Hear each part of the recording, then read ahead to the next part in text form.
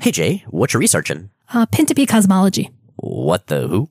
Gateway's tribe. I'm kind of extrapolating based on the X-Men's rough location in Australia, but that's the one that makes the most sense. But dude, that town wasn't even a real place. Well, yeah, I know, but X-Men Volume 2, number 44 puts it about 200 miles southeast of Lake Disappointment, which means it's either in or near the Gibson Desert bioregion, and as far as I've been able to figure out, the Pin-to-P are the only indigenous group based anywhere near there.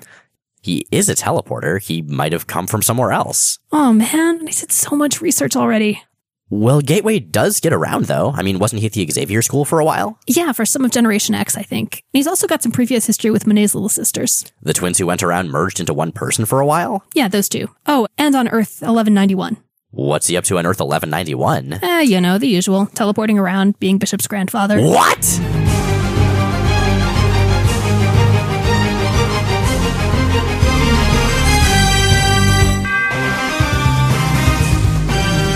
I'm J. Rachel Edidin. And I'm Miles Stokes. And we are here to explain the X-Men. Because it's about time someone did. Welcome to episode 90 of Rachel and Miles Explain the X-Men, where we walk you through the ins, the outs, and the retcons of our favorite superhero soap opera. Hey Jay, I think we actually get to do an episode that's not Fall of the Mutants. I forgot what those were like. There are episodes that aren't Fall of the Mutants? I think this, in fact, is one of them. Oh my god, I'm imagining us just sort of stumbling haggard out into the sunlight here. Except, nah, because it's January in Oregon. Sunlight? What is the sunlight of which you speak? Right, we got wintry mix today. It's sort of like the sun. It's lighter than the rest of the sky, kind of. Wintry mix? That's like some kind of a frosted Chex Mix thing, right? It does seem like it should be, shouldn't it? I'm just imagining Has that anyone falling actually from the sky. made a trail mix or a candy called wintry mix? If not, get on it. $1 million idea. Go. You should make it horrible. So, previously on X-Men, they all died. But they got better. Yeah. So, in the Fall of the Mutants, obviously each of the 3 X books at this point did their own Fall of the Mutant story, and bad things happened, and in the X-Men, the bad thing that happened was all of them sacrificing their lives to save the world. But they were immediately and secretly resurrected by a woman named Roma. Now, Roma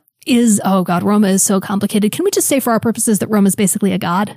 Effectively, yeah. She's sort of a deity of the Omniverse. We're going to get into the Roma stuff a lot deeper later. You can also find out more about her in the X-Men-centric episode of our 3-part Fall of the Mutants coverage. But for now, yeah, let's just say she is functionally very close to omnipotent. She likes the X-Men. She secretly resurrected them, and they basically decided they were going to continue to let the rest of the world think that they were dead so they could continue to operate clandestinely. Yeah, and they are, I think, invisible to all electronic detection. Video cameras don't pick them up. Phone conversations don't pick them up. Their AOL Instant Messenger chat logs immediately delete themselves, that sort of thing. Which is interesting because one of the first things we see happening in this arc is them getting access to technology and scanning technology that does pick them up.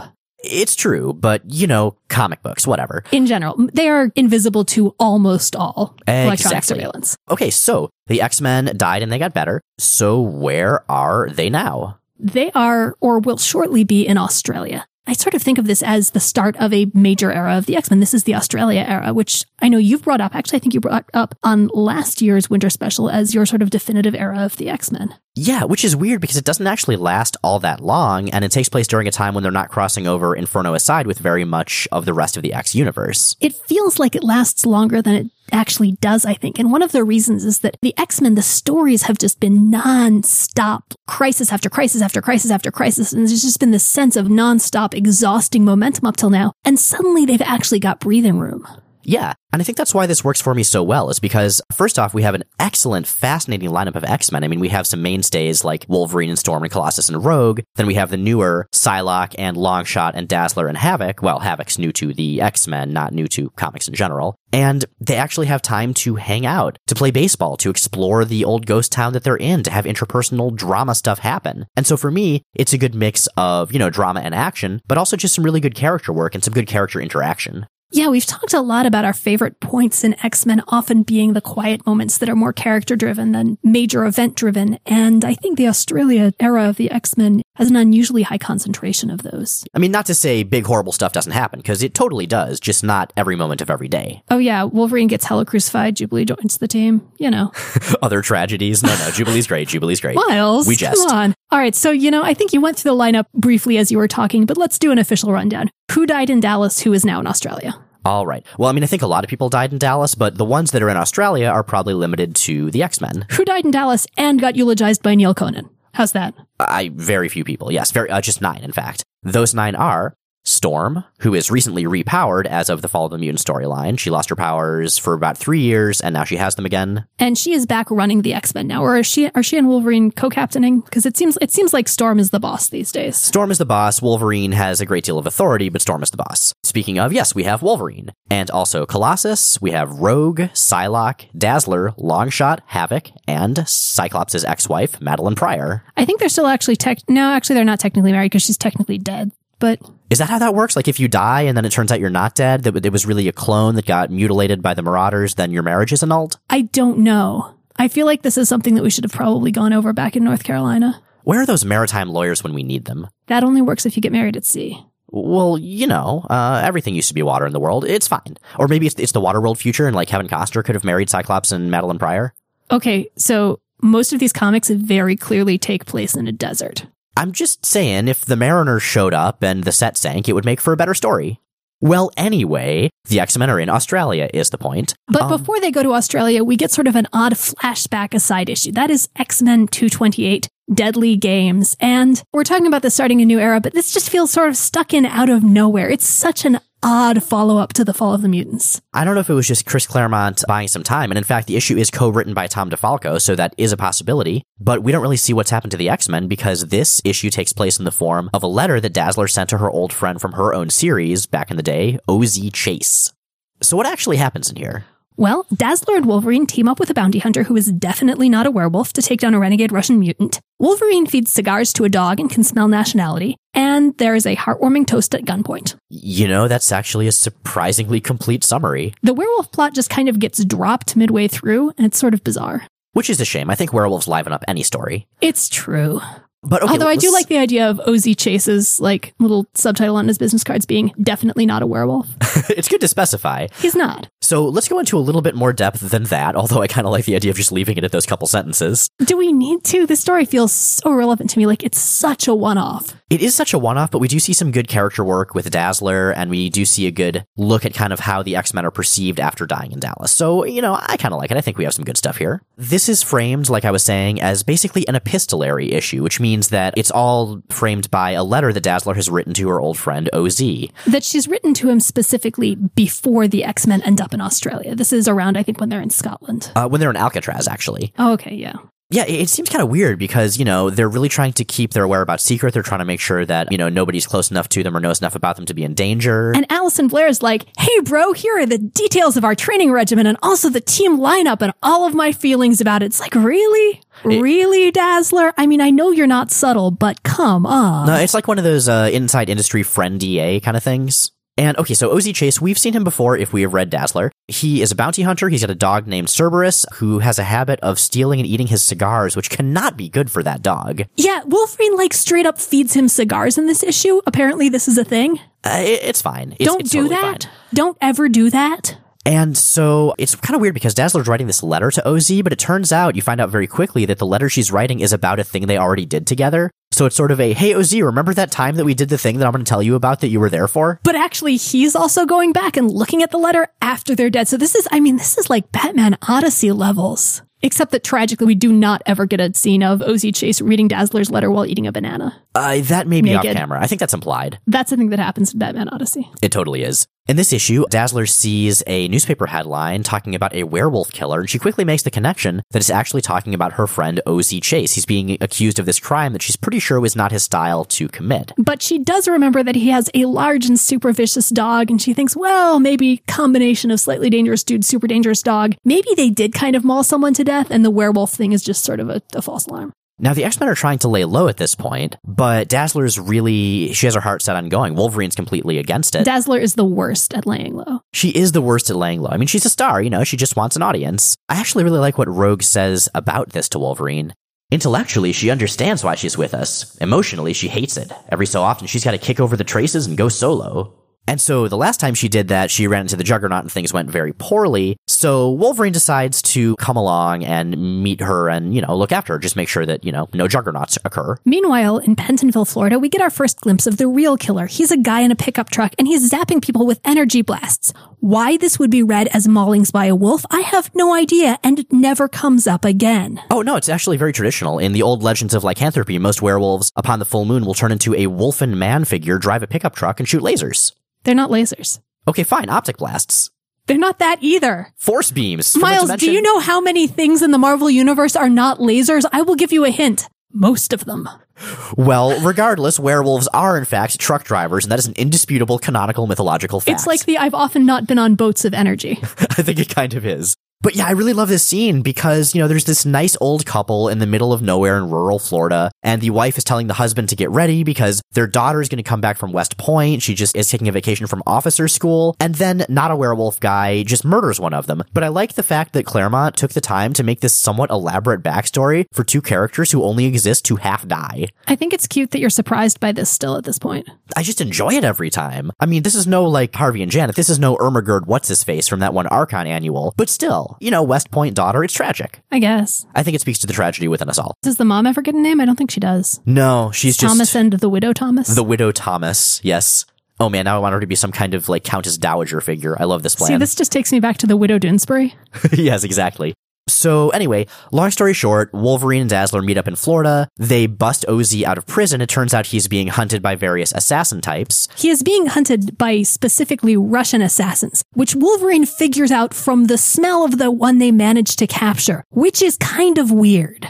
That is kind of weird. Maybe he's got Russian flag smell lines coming out of him. Well, no, I could see, for example, Wolverine recognizing if there are a combination of shampoos or whatever specific scent tells from, people from a certain branch of the Russian army or a certain region. But he talks about this guy's, base scent being Russian, which implies that he can literally just straight up smell nationality. Wolverine is very powerful. We know this to be true. This is why Weapon X recruited him. Originally, he can smell nationality from even a single cell. Exactly. Originally, he was just going to work in customs, but then it turned out he had knives in his hand, so they figured change departments. There are some really uncomfortable profiling implications. There really are. It's probably for the best he just ended up a murderous superhero instead of some kind of a profiler. Anyway, the Russian assassins aren't the only guys after our energy blasting pickup truck, not a werewolf. There is also a recognizable American coming after him, and that is the Walter Peck of the Marvel Universe, Henry Peter Gyrick. Right. This is a guy that basically keeps track of various superpowered heroes and looks sort of suspiciously and condescendingly at them. It turns out Gyrick wants this Russian assassin, not a werewolf guy, as well. His name is Zaitsev, by the way. The assassin, not Gyrick. Yes, Gyrick, his name Gyrick. Because he was going to be the United States' in to the Russian mutant program, which I guess this is probably better than dealing with all the stuff from X Factor Annual #1, so good call, Gyrick. And this guy Zaitsev also runs a drug cabal, which is why Chase was after him. He is not a good guy, and Dazzler and Wolverine are kind of appalled at the idea that they're supposed to bring him in alive and all of his drug crimes will be forgiven because he's going to give the US government information that admittedly Dazzler and Wolverine don't know, but they could just as fucking easily have gotten from X Factor. And probably actually did. And one thing this issue does have is a lot of good windows into Dazzler as a character, because so far she's mainly been portrayed as being, well, for lack of a better word, whiny. And so it's nice to see her, being a little bit more proactive, seeing her ideals, her personality come out. And seeing her step into a bit more confidence. If hating dirty deals like that makes me an amateur, I'm glad of it. I like caring about people and trusting them. Okay, that means I get hurt from time to time, but the reward's well worth the pain, and I'm a lot tougher than I look. I really like Dazzler in this era, and I gotta say, seeing quotes like this, seeing that kind of inherent idealism, that inherent trust in humanity, makes it perfectly clear why she and Longshot work so well as a couple, or did briefly anyway. I have a lot of trouble liking Dazzler. And really? I feel bad for that. I think part of the issue, I think I actually have the same issue with Dazzler that a lot of readers who started early on have with Jean Grey. In that for the first while when I read her, she was so inconsistently written and felt like such a construct that I had a lot of trouble humanizing her in useful ways. Like the series that made me care about Dazzler and, echoes retroactively and makes me care more about Dazzler here was actually Greg Pak's Extreme X-Men. That's true. That's actually a very good point. I mean, many characters, I would say Cyclops is overall written the same by most writers. But you have characters like Dazzler. Overall. He's got traits that carry consistently across writers more. But a character like Dazzler, I mean, the way she's written in her own book versus X-Men here versus recent Uncanny X-Men after she got all emo after Mystique knocked her out for a while and took her flesh away. Long story. Those could be 3 different characters very easily. But this Dazzler around the Australia era, love her. So the 3 of them go out to track down Zaitsev before either the Russian assassins or Gyrich can get him. The battle gets ugly. Sorry, the 4 of them, because Ozzy's cigar-eating dog friend comes along and actually, in fact, ends up killing Zaitsev. Indeed he does. I love this little speech at the end right here from Dazzler. I had a whole speech prepared. Wonderfully passionate stuff. Pure Civics 101. All about a government's responsibility to hold to the best ideals and aspirations of its citizenry and not be so eager to sacrifice them to expediency. But Wolvie noted dryly my words would be falling on the deafest of ears. Yeah, I think everybody forgets how smart Alison Blair is, because she comes off as often very petulant and self-centered. But not only is she trained in law, but she's just a smart cookie in general. A smart, shiny cookie. A smart, glittery cookie. A smart, glittery laser cookie. I want to eat a smart glitter. I mean, not eat, like that would be cannibalism. You know what I mean. I mean, not if it were just a laser cookie. Yeah, well. Are you a laser? Are you a living laser? I might be. Anyway, then we finally get back to the framing, which is Ozzy Chase reading this letter in a bar after the X-Men have been dead. People in the bar start making sort of anti-mutant comments, and he forces them to toast the X-Men at gunpoint. The end. It's actually really charming in a horrifying, why is this man allowed to bear arms kind of way. Yeah, so that happens. So yeah, that's a nice self-contained issue, and actually all the issues we're going to be covering today are. We won't really see an overarching X-Men multi-issue plot until the next issue we do about X-Men. Well, we see at least more overarching framing starting with 229, because 229 is where the X-Men get their Australian HQ. This issue is appropriately titled Down Under. It begins not in Australia, but in a bank in Singapore, where people are going about their business when suddenly a bunch of dudes who you're going to get very familiar with very fast show up. Let's talk about these guys.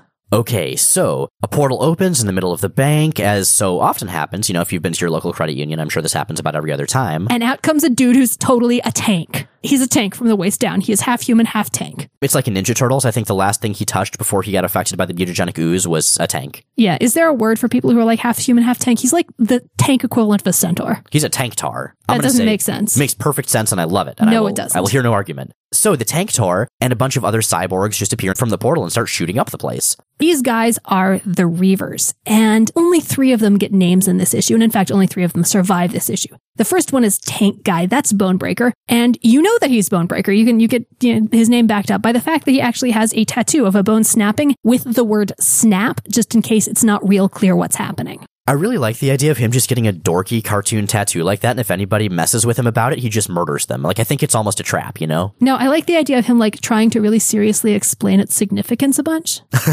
Being like, no, it's like, because my name is Bonebreaker, but it's like a bone, and it's breaking, and you can hear it snap. The point is I shatter the bones of society, man. It's great.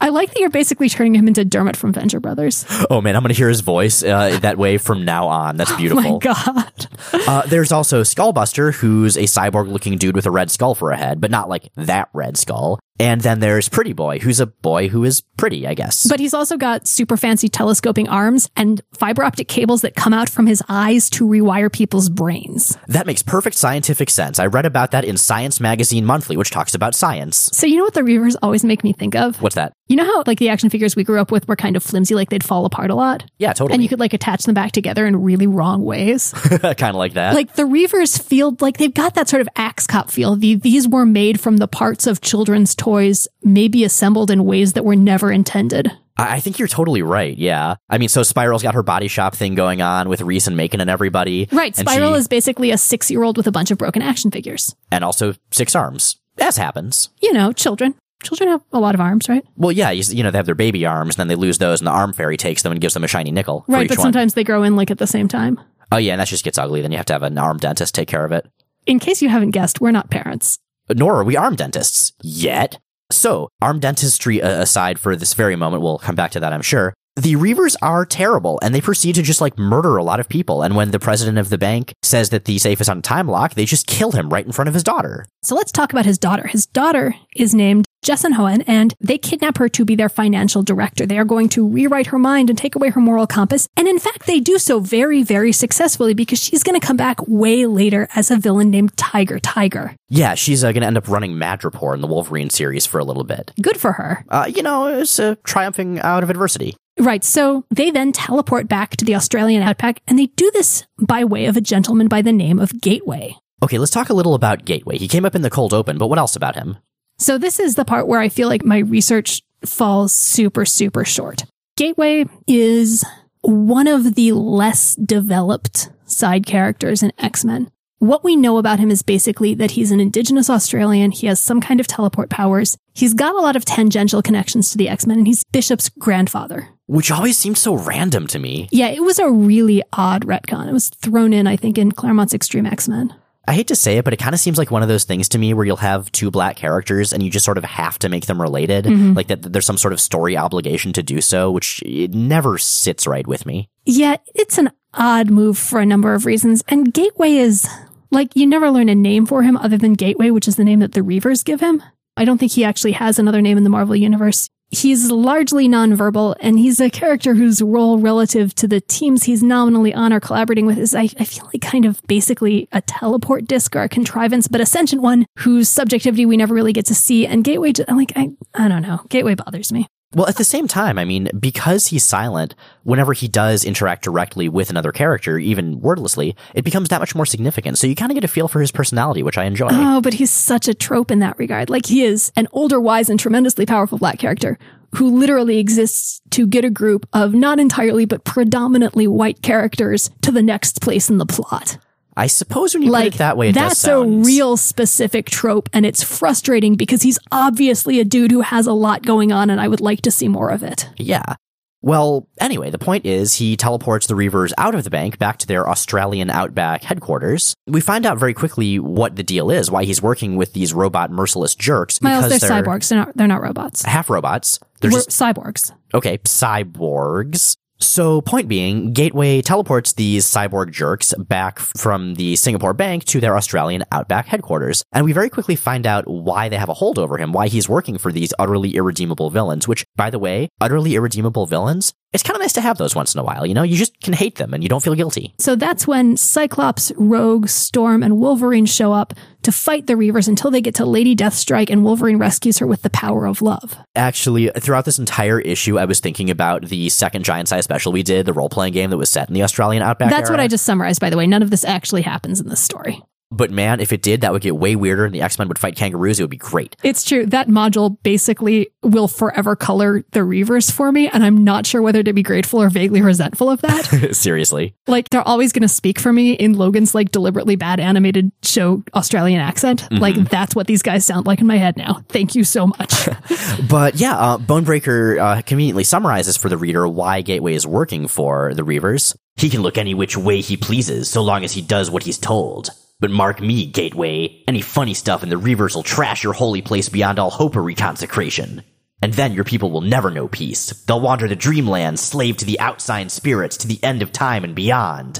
They're supervillains, but they're culturally literate supervillains. So as I mentioned in the cold open, I went and did a ton of research and tried to figure out what Gateway's actual cultural background would be most likely to be based on where this stuff takes place and the way he's dressed and all of that. And I got as far as, I'm pretty sure, nailing that down, but I did not get far enough into specific cosmology to see how well this lines up.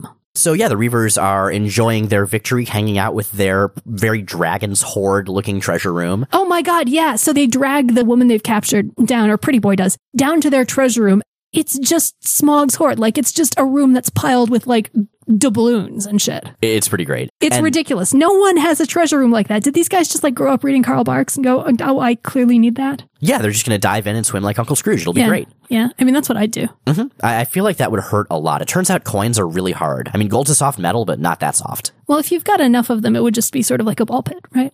I would assume so, but the balls are made of metal, and I don't think that's a good plan. So are the Reavers. Well, I guess it works out then. Right. But anyway, the Reavers don't have long to appreciate their victory because suddenly there's a big sandstorm which heralds the arrival of the X-Men, and it is awesome. And basically the X-Men are here to beat up the Reavers and take their home, which would be super awful if the Reavers weren't so clearly supervillains. I mean, I kind of feel like this is a trend with the X-Men because they took over Octopusheim way back in the day, right? Like, what is this, Dragon Age Inquisition? Like, retaking all these enemy keeps and setting up bases there? The thing is, it's not retaking. Like, they're just taking. Okay, well, fine. They're just stealing, which I guess sounds much less heroic. But you're right, they're totally bad guys. Well, the Reavers pretty much stole the place to begin with, so the X-Men definitely have the moral high ground here regardless. The ensuing fight scene is kind of ridiculous because the Reavers are just so silly. They're so Saturday morning cartoon. They kind of are. I mean, they're powerful and they're merciless, but these are the X-Men. And one of the things I like about this issue, this is the first time we've seen the X-Men, in the present day since they died in Dallas, since they became, according to Roma, legends. And they really act like it here. Yeah, we've seen a lot of individual ones of them, especially Psylocke and Dazzler, kind of struggling to learn the kind of choreography and the kind of collaboration it takes for the X-Men to function as a team. We haven't until now really seen that in action, really seen what a well-oiled machine they have become and how well coordinated they are until this attack. For me, this is a major tonal shift for this group of X-Men because this is a really thrown together team. These are the people who happen to be in the right place at the right time, stumble into the wrong room, get chased into the wrong tunnel, and who all just happened to be there in Dallas. Who were the X-Men who were on hand at the time. They're not Cyclops' carefully assembled revived X-Men. They're not the kids who've been training with Xavier since they were teenagers. They are the most ragtag group of X-Men that I think we'll see for a very long time.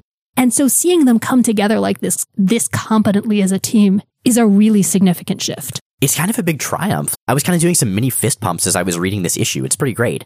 The Reavers are very quickly defeated. The three of them with names manage to escape, and the rest of them are all rounded up. Which means that the X-Men now have to figure out what to do with them. And Havoc, who's still kind of getting the hang of when to talk in these conversations, it kind of feels like. It's like, yeah, I know, we could do what you said you were going to do with me. We could just kill them. Havoc, grown-ups talking. Yeah, basically. But, to be fair, that was his first meeting with this new team of X-Men, and that would be a little bit traumatic. I can't fully blame the dude. Also, to be fair, he's joking. Well, yes. They're trying to figure out what to do when all of a sudden, Omniversal Guardian Roma appears in a flash of awesome. Deus Ex Machina. Quite literally, in fact. And the machine in question in this case is the Siege Perilous. Let's talk about the Siege Perilous, Miles. So, when Roma shows up, she's carrying this sort of small hand mirror looking thing, which quickly expands into a very large, bigger than a door-sized mirror. Portal. Portal, yes. This is called the Siege Perilous. Now, the Siege Perilous is a name that if you are an Arthurian mythology nerd, you may already know. That was the seat at the Round Table that was reserved for whichever knight was able to find the Holy Grail. And if the wrong knight sat in it, if somebody who was not that dude sat in it, they would immediately die. The Siege Perilous in the Marvel Universe is slightly different. It is a portal that basically strips away people's egos, their identities, and spits them out somewhere else. In Roma's words, those who pass through its portal are judged by the highest of powers. The good and ill of their lives are weighed in the cosmic balance, and they are born again, given a second chance to redeem themselves. Well, kinda, because we're gonna see people go through this later and where they come out, well, it's interesting. Anyway, they decide they're gonna give the Reavers the opportunity to jump into the Siege Perilous to save their own lives, and the Reavers are all pretty down for it, except for the three named leaders who have already fled. And so Roma also points out that, hey, if any of you X-Men ever want to just kind of start over, if things ever get too rough and you just want a fresh blank slate, you can go through it too, which is basically like a Chekhov's gun kind of setup. Chekhov's Cosmic Portal. Chekhov's Cosmic Portal. But yeah, I mean, from here on out, we know that the X-Men always are going to have this as an out, and the question of whether they're going to take it is going to become a big plot point going forward. Spoiler, they totally are. Well, some of them anyway. Some of them. So that basically is how things wrap up. Roma says that her obligation to the X-Men is now discharged. Jessan Hoen, the woman who was messed with by Pretty Boy's eyeball tentacles. Who they decided not to let go through the Siege Perilous for some reason. Well, she begged not to. She didn't want to be erased. I mean, the Siege Perilous involves a full memory wipe. I mean, with some schools of philosophy, that means you're essentially dying. Point. And so she goes off back to her room full of dead family members, which is, harsh. Maybe that's why Roma's basically like, we'll just drop her off where you found her. Or where they found her. It's cool. And the X-Men are left there with a very powerful artifact. Roma says that they are the first people in over 1,000 years to be trusted with it. So there we go. Basically, this issue sets up the Australian status quo. The X-Men live inside a ghost town full of fancy technology in the Australian outback with a portal that can rewrite people's identities through some sort of cosmic, karmic balance of fate setup. So basically what you're saying is it's your standard, evening sitcom. Yeah, pretty much. I mean, it's a multi-camera sitcom, canned laughter, that sort of thing. But it's a weird status quo, but I really love it. Like I said, we have a great set of X-Men. I love the way they bounce off of each other. We have a very strange base for their adventures. I mean, both thematically and, literally geographically. And it's good, weird stuff from here. Speaking of that strange base, the next story that we're going to look at Uncanny X-Men 230 hinges on the base's history with the Reavers. And we realized we accidentally kind of almost synced calendars with the X-Books over the last couple months. And what that basically means is that January is just going to be full of holiday special issues. Exactly. We already did our holiday special, and now the X-Men and X-Factor, and I think maybe even the New Mutants are going to do theirs. Do the New Mutants get a holiday special? I feel like they really just basically get endemic misery for the next 30 issues. They get Dead Friends. Does that count? I guess that is pretty holiday special.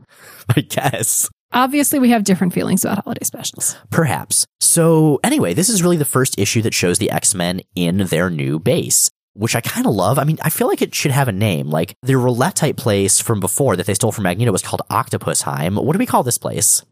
I don't know. At least the imaginary town they're in is, I believe, called Cooterman's Creek. Well, Cooterman is a funny word, but maybe we'll come up with something better. It's a pretty funny word, yeah. Yes. Man, I could go in so many directions with that, but I won't. Instead, I'll talk about... And we really appreciate X-Men number 230. Your forbearance is noted, sir. Yes. So anyway, what we first see is something that we haven't seen much of in a very long time, which is Storm riding the wind. Storm using her weather powers and looking pretty damn happy about it. In her brand new costume. Okay, so the costume here is kind of weird for Storm. It's a skin-tight black bodysuit with a big lightning bolt across her torso, kind of like Ms. Marvel's outfit in that regard. But it always seemed weird to me. Like, Storm, I'm not going to say that she's an overly sexualized character, but she's always been very comfortable with her body, and she always has worn costumes that haven't really covered everything. Seeing her covered from toe to neck in black spandex or leather or whatever is weird. Yeah, it's super weird. Like, that's really not Storm's style, and it never has been, and it's an odd costume for her. It's also a costume that's just terrible for the environment that she's in. Yeah, it's really hot in the Australian outback, it's you guys. It's super hot. All of the other X-Men are running around in like tiny running shorts or Havoc's amazing outfit, which we'll get to later. Yeah. By amazing, I mean super terrible. But, you know... So terrible. Some of our commenters have been discussing that the Fall of the Mutants, one of the effects that the crossover had was powering the teams up very thoroughly and eliminating characters without powers by either giving them powers or, in the case of Cypher, just killing them. And that's a valid point. I do think that Powerless Storm was really interesting, but seeing her just so ecstatically doing the weather thing is also really cathartic. So that's a really weird generalization for me to hear because, I mean, the X-Men literally just got their first, well, no, I guess not their first, but their first non-superpowered human member. Like, Madeline Pryor is now and is going to become an increasingly essential member of the team. Well, she sort of is, but she's also going to be the woman in the back room. She's going to be computer support. She's mission control. She's basically going to be their oracle. She's going to be the person who's tapped into all of the information. She's going to be the one who understands how to run all of the Reaver tech, both of which are going to come back and bite the X-Men in the ass when she goes supervillain. But for now, she is becoming an increasingly critical and involved member of the group. But I think that it is a good point that she's not part of the away team, that the away team now is all people with combat-focused mutant powers. And in X-Factor, you know, the person with the weakest powers, arguably Angel, is now a living weapon. In New Mutants, the person without the combat powers, Cypher, is now dead. Man. But regardless, point being, Storm is doing her weather power thing, and the rest of the X-Men do a training exercise to play with the new technology, the surprisingly advanced technology in the Reaver base that they now control. Which is basically Rogue versus everyone. They have fun, everyone else wins. Now, as this is going on, Madeline Pryor is thinking about how happy she is to finally be helping the X-Men, and how much she wants to use this role, to use this newfound sense of purpose, to find her son. To quote, "The Marauders may have stolen my baby, but by heaven, no matter how long it takes or what it costs, I mean to get him back, and make the swine who stole him pay." But unfortunately for Madeline, she is up against forces far larger than herself, including the finally returned bitchy narrator. A heartfelt promise. A pity Madeline Pryor doesn't remember that one should always be careful what one wishes for.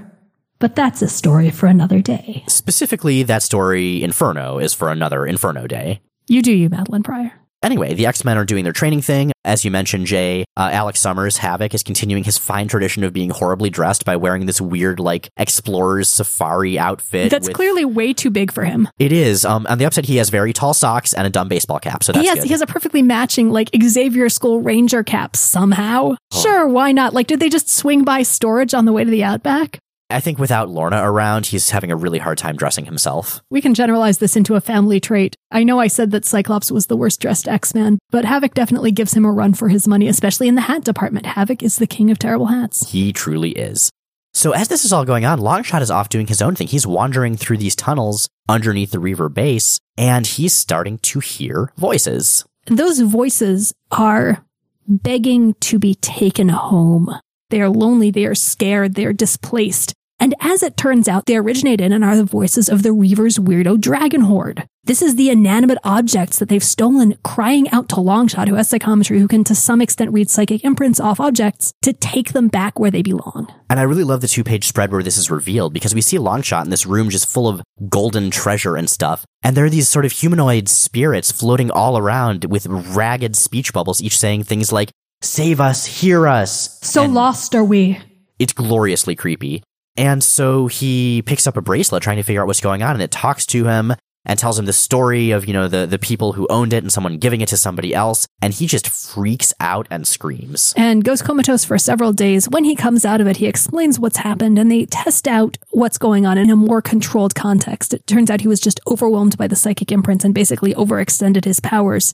And they find this necklace, which basically tells them, with the aid of Longshot's psychometry and then Psylocke's projections of what he's seeing, its history and where it belongs and how it was stolen and of all of the generations between whom it was passed down. And I really love the way this thing talks, as it were. "Made was I, with all the skill of a master artisan's hand. Given was I, with all the love in a proud father's heart. Passed down was I, from mother to daughter, from then till now. But woe, oh woe, that was not to be."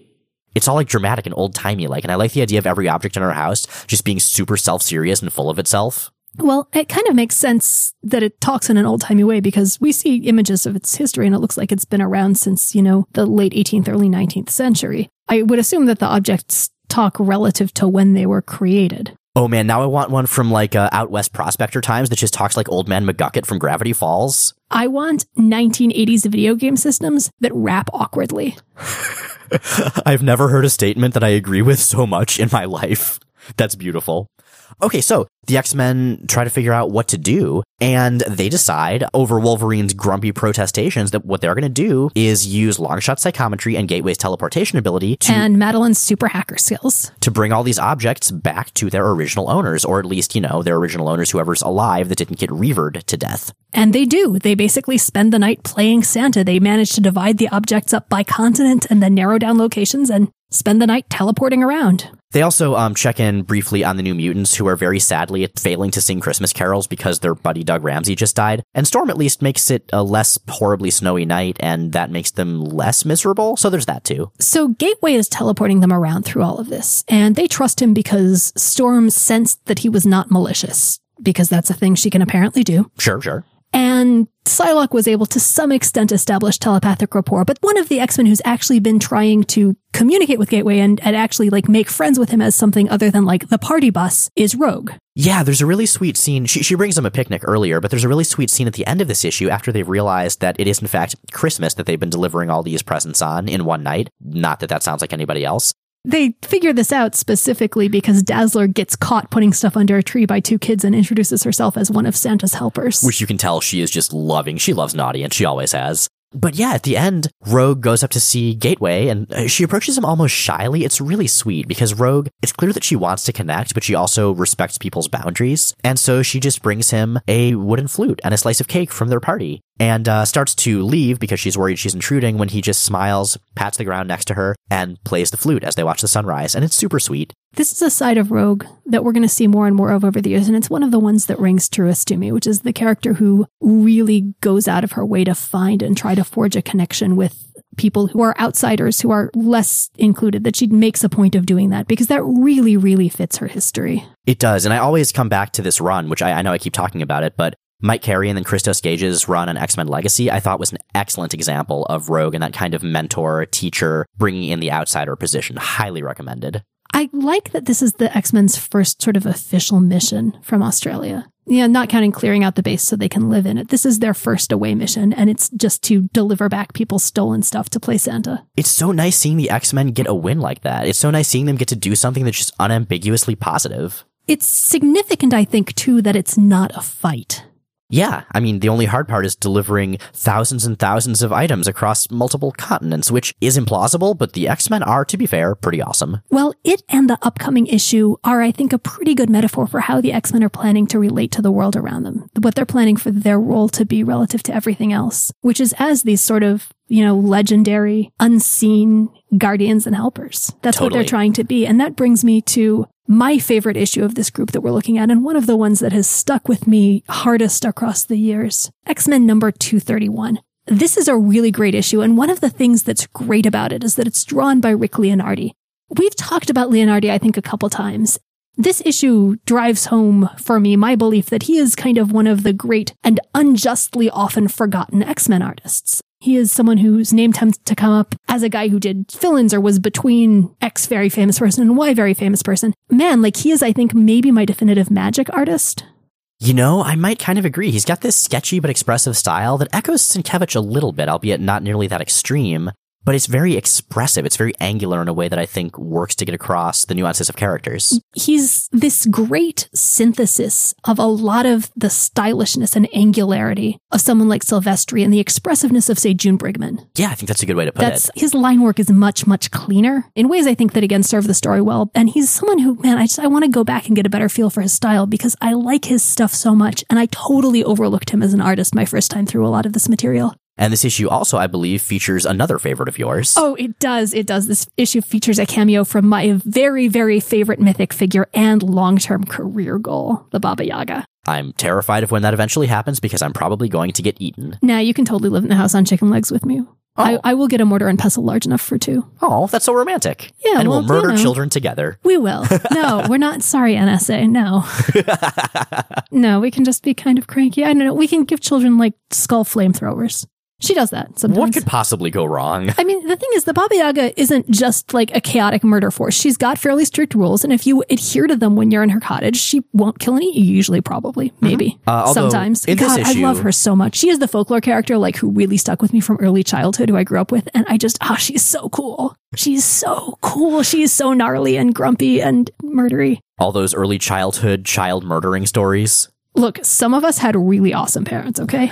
Actually. Fair enough. So anyway, the way this one opens is kind of weird, which is with Illyana Rasputin in a really elaborate, She's wearing an elaborate traditional Russian royalty clothes. Yeah. And she is smiling, looking beatific, and a woman who she calls grandmother puts an apple in her mouth and throws her into an oven, at which point we cut to Colossus, who apparently had this as a creepy, creepy dream. Ah. Yeah. That's very specific. He's apparently got a great sense for Russian royalty fashion design in his dreams. And what he is doing to shake off this dream is trying to flatten rocks in the outback while in full metal form and wearing teeny tiny 70s orange athletic shorts. Yeah, and in fact, Rogue flies up to see if he's okay. Tiniest shorts. She offers to fly him to the Himalayas so he can try his hand against Mount Everest, and in the meantime is thinking about how ridiculously attractive he is in his teeny tiny shorts. Which leads to some great double entendres, because in addition to being metaphorically hot, Colossus, who is made of organic steel and has been breaking rocks in the blazing sun all day, is literally hot. In fact, he's so hot that he burns Rogue through her gloves when she puts a hand on his shoulder, and then when he's going back to his sketchbook, it actually catches fire from contact with him.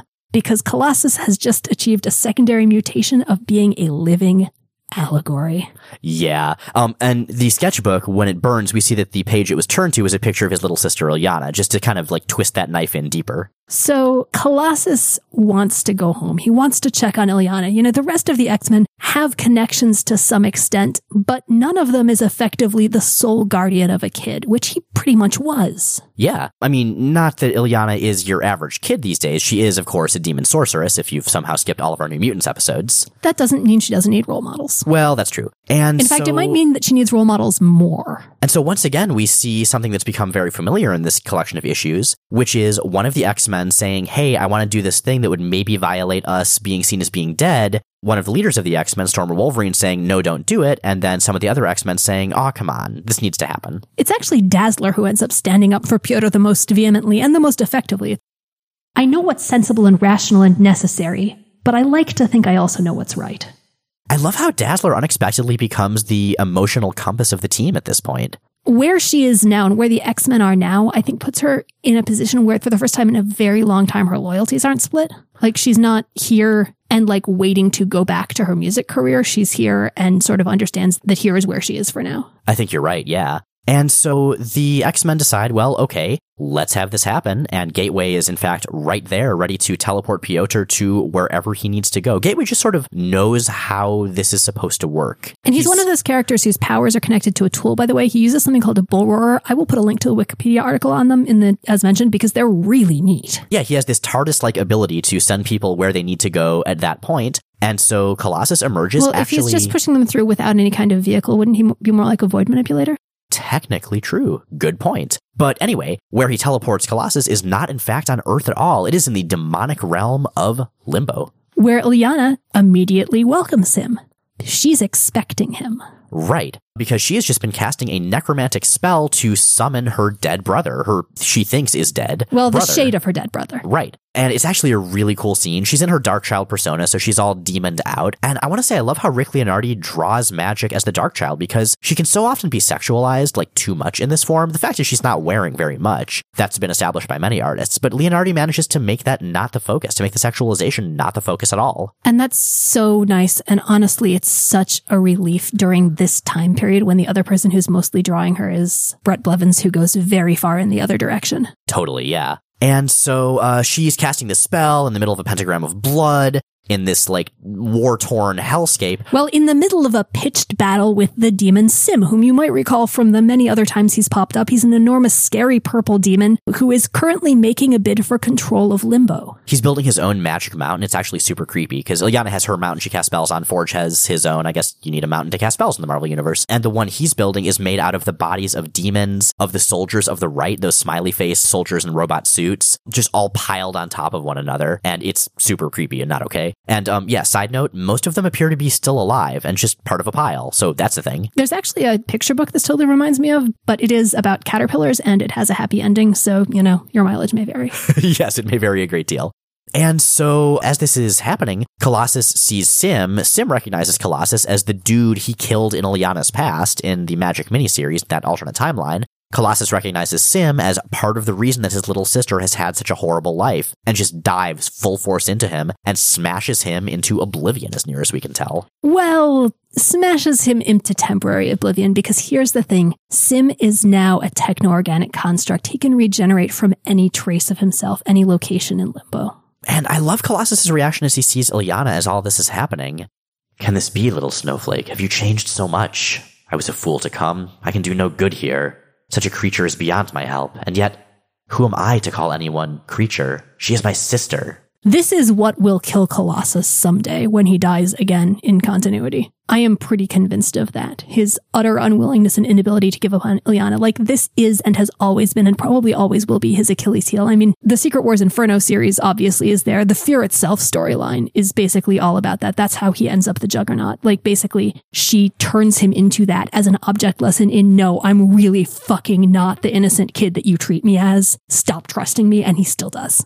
Now, the Illyana we see here is a much more sympathetic one, and it's so sad realizing that she is convinced he's dead, that he's just some temporary shade that she's expended all this dark and not okay power to summon. And he decides to let her believe that, to let her keep believing that, which is, like, for me, that's the thing that breaks me in this issue. That is the heartbreaking thing, that he decides that he's not going to tell her the truth. He's just going to help her, but he's going to help her under the auspices of being his own ghost. Exactly. She reminds herself that he is just a tool that she has summoned, and teleports the two of them to what appears to be a weird, partially constructed version of the Xavier Mansion. Oh man, it's basically the Halloween Town equivalent of the Xavier Mansion, and it's so great, and I wish that the school looked like this all the time. Yeah, and she explains what happened. Apparently she was reading The Master and Margarita, which is a famous Russian novel. It is, it's very good. And some of the characters from it came and captured her and brought her into the X-Mansion's kitchen, where there was a witch, the Baba Yaga, the famous Russian witch. The best Russian witch. Yes, who had bound up all of the New Mutants and was about to eat them and eat her, and she managed to teleport away, but couldn't teleport any of them away because of the Baba Yaga sorcery. Right, because the Baba Yaga is super, super powerful. And so, having explained what's going on, she then teleports Colossus high above the Halloween Town X-Mansion, complete with its own front yard full of skulls on poles, and he smashes through the ceiling into the chamber where the Baba Yaga is fattening up all of the New Mutants. And she's specifically decided to summon her brother's ghost as opposed to anything else, because the Baba Yaga is a fairy tale creature, like most such creatures, she is weak against cold iron. And as we in fact learned in the Fall of the Mutants, Colossus is good against that. Colossus is made of steel. Apparently being an iron alloy is close enough. And so there's a fight. He manages to defeat the Baba Yaga, and she just sort of pops, leaving only her shawl behind. It's kind of like a Jedi dying, but more evil witchy. And what we find out is that she and the Bulgakov references and all of her ogres were basically things from Limbo that had gotten through because Illyana's control is starting to slip and had just taken on forms out of Illyana's head. Yeah, she doesn't know that, but Sim helpfully narrates after he reconstitutes himself and very quickly murders one of the smiley-faced soldiers who himself was trying to take over. He's a helpful guy. And so it's time for Illyana and Piotr, the seeming ghost of Piotr, to say goodbye. And I just want to go right through this whole dialogue because it is great. What is wrong? Why do you turn away? I don't know. I guess I don't want you to see me. Not like this. Why are you ashamed? You have risked everything, hazarded your soul to save your friends. That is something to be proud of. That wasn't altruism. It wasn't anything so nice or noble. I was angry. Nobody gets the better of magic, especially not some warty old yuck face out of Granny's fairy tales. Why do you speak so? Don't be dense, because it's true. Look at me. I'm a demon sorceress. I'm evil. I'm only good because I want to be. What's so darn funny? You are. Don't you listen to what you say? Don't you understand? I am only good because I want to be? Isn't that the point? Making a deliberate, conscious choice. What you are does not matter because you are trying to become something better. I keep failing. You keep trying. And the harder you try, the more you'll truly succeed. You really believe that? How can I not? You are my sister. Whatever you are, I still love you. But you're dead. Am I? As long as a person exists, in the hearts and memories of those he loves and who love him, he can never truly die. Reality sometimes is not so important as the dream, the ideal that gives it meaning. What is not without, on the facade, can often be found within. Remember that, beloved little snowflake. Remember me. And with that, he teleports away, and she summons her soul sword and armor as if she's going to summon his ghost again, but decides not to do it because this spell, this would have been the darkest magic he'd ever worked in. She expected it to basically permanently suck away what was left of her humanity, and somehow it didn't. What we know is that it's because she never completed the spell gateway, just dropped in the actual Colossus. But as far as she knows, she dodged a massive, massive karmic bullet, and she's not going to tempt fate here. Like you said, Jay, it's just really sad, the fact that she doesn't know that this is the real Colossus, the fact that she doesn't know her brother is in fact still alive, but it's also heartwarming to see her rededicate herself to herself because of Colossus's words, even if she doesn't believe them to be real. And even if she's totally doomed anyway. Also, this is a great chance to have Claremont write Illyana Rasputin again. I will forever love his magic. Yeah. And so, yeah, those are the issues that we have for today. 4 basically standalone issues at the beginning of the X-Men Australian Outback era. Setting, I think, very, very well the tone for the rest of that time. Exactly. In the meantime, you've got questions. Adventure Vernon asks on Tumblr, "Hi, Jay and Miles. Wondering if you could help on a project I'm working on. I teach science in an inner-city school in New York, and most of my students approach science through superhero comics. So I'm building an inspirational wall of science moments from Marvel Comics featuring Doctors Doom, Nemesis, and Octopus reading Learn Science, Rule the World. I was wondering if you had any favorite science moments from X-Men, also any explicitly Afro-Caribbean scientists in Marvel. Thanks." Okay, so I'm going to preface this by saying that while there are a number of science moments in X-Men and in Marvel, the vast majority of them are extremely scientifically implausible. So, giant grain of salt, which is made of the element saltium, which is right next to adamantium.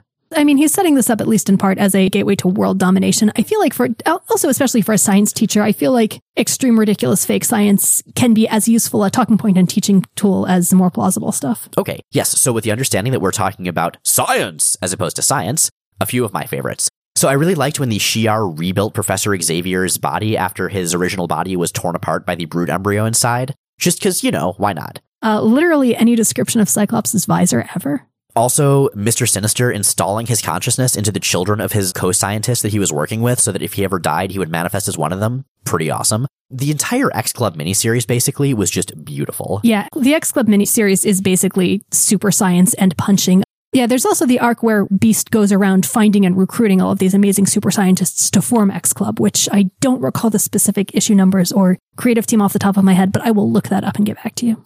And my favorite all-time X-Men science moment is actually from Wolverine and the X-Men Volume 1, Number 5, where Beast, as a class science project, shrinks all of his students down, Fantastic Voyage style, and they go through Toad's bloodstream to see mutant DNA. mainly because it features the line as Beast talks to the son of Gladiator, "Small alien child whose name I do not know, stop punching the DNA." I want to point out that Miles just has that memorized. He didn't read it off anything. I'm sure I got at least one word slightly wrong. I think, honestly, there's a lot of good Beast stuff in general. So yeah, I would say, listeners, though, if you have any opinions of your favorite X-Science moments, let us know in the comments on this episode or on the As Mentioned post. Or if you can think of more Afro-Caribbean scientists in Marvel. We thought of one off the top of our heads. That's Cecilia Reyes, who is a doctor. She's not really a research scientist, but she is a total badass. She totally is. But yeah, listeners, if you've got any additional suggestions for Adventure Vernon on either of those fronts, please drop them in the comments to this episode.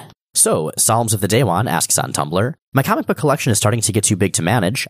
I sympathize. And I'm gathering a bulk of titles I know I'm not going to read again. I would love to donate most of it, but I'm not sure who would be best suited for this kind of donation. Do you know of any comic book-based charities or causes or other appropriate organizations I could donate them to?" Oh man. So funny story. Long ago, I asked this question and actually started to start a nonprofit that kind of fizzled because everyone involved with it either got really time-intensive jobs or had babies like 3 months after we started talking about it. But in the process of this, I did do a lot of research on charities and nonprofit organizations that accept donations of comic books. So here's where I would tell you to start. Look for youth programs, especially programs for homeless or underserved youth.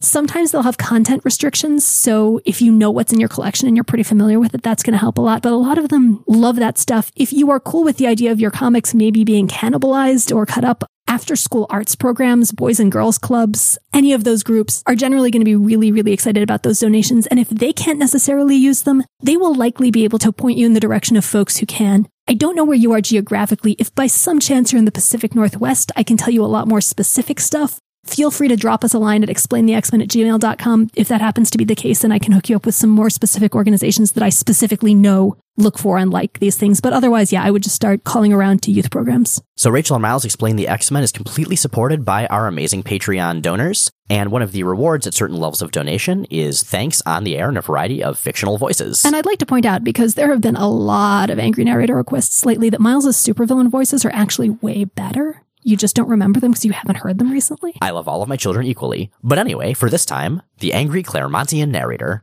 You will have your revenge, Benjamin Smith, but at what cost? Is the life of Jason Rosenberg worth your very humanity, body, and soul? Rachel and Miles Explain the X-Men is recorded in Portland, Oregon, and produced by Kyle Yount, host of the Godzilla podcast, Kaiju Cast. New episodes of our show come out Sundays on iTunes, Stitcher, and at rachelandmiles.com. Check out rachelandmiles.com for all kinds of extra content, companion posts, essays, fan art, and more. Our show is totally listener-supported and is ad-free. That's made possible by our amazing Patreon subscribers. If you'd like to become a Patreon subscriber, check out the link at the top of rachelandmiles.com. Next week, we'll be back with New Mutants. For the saddest story ever told.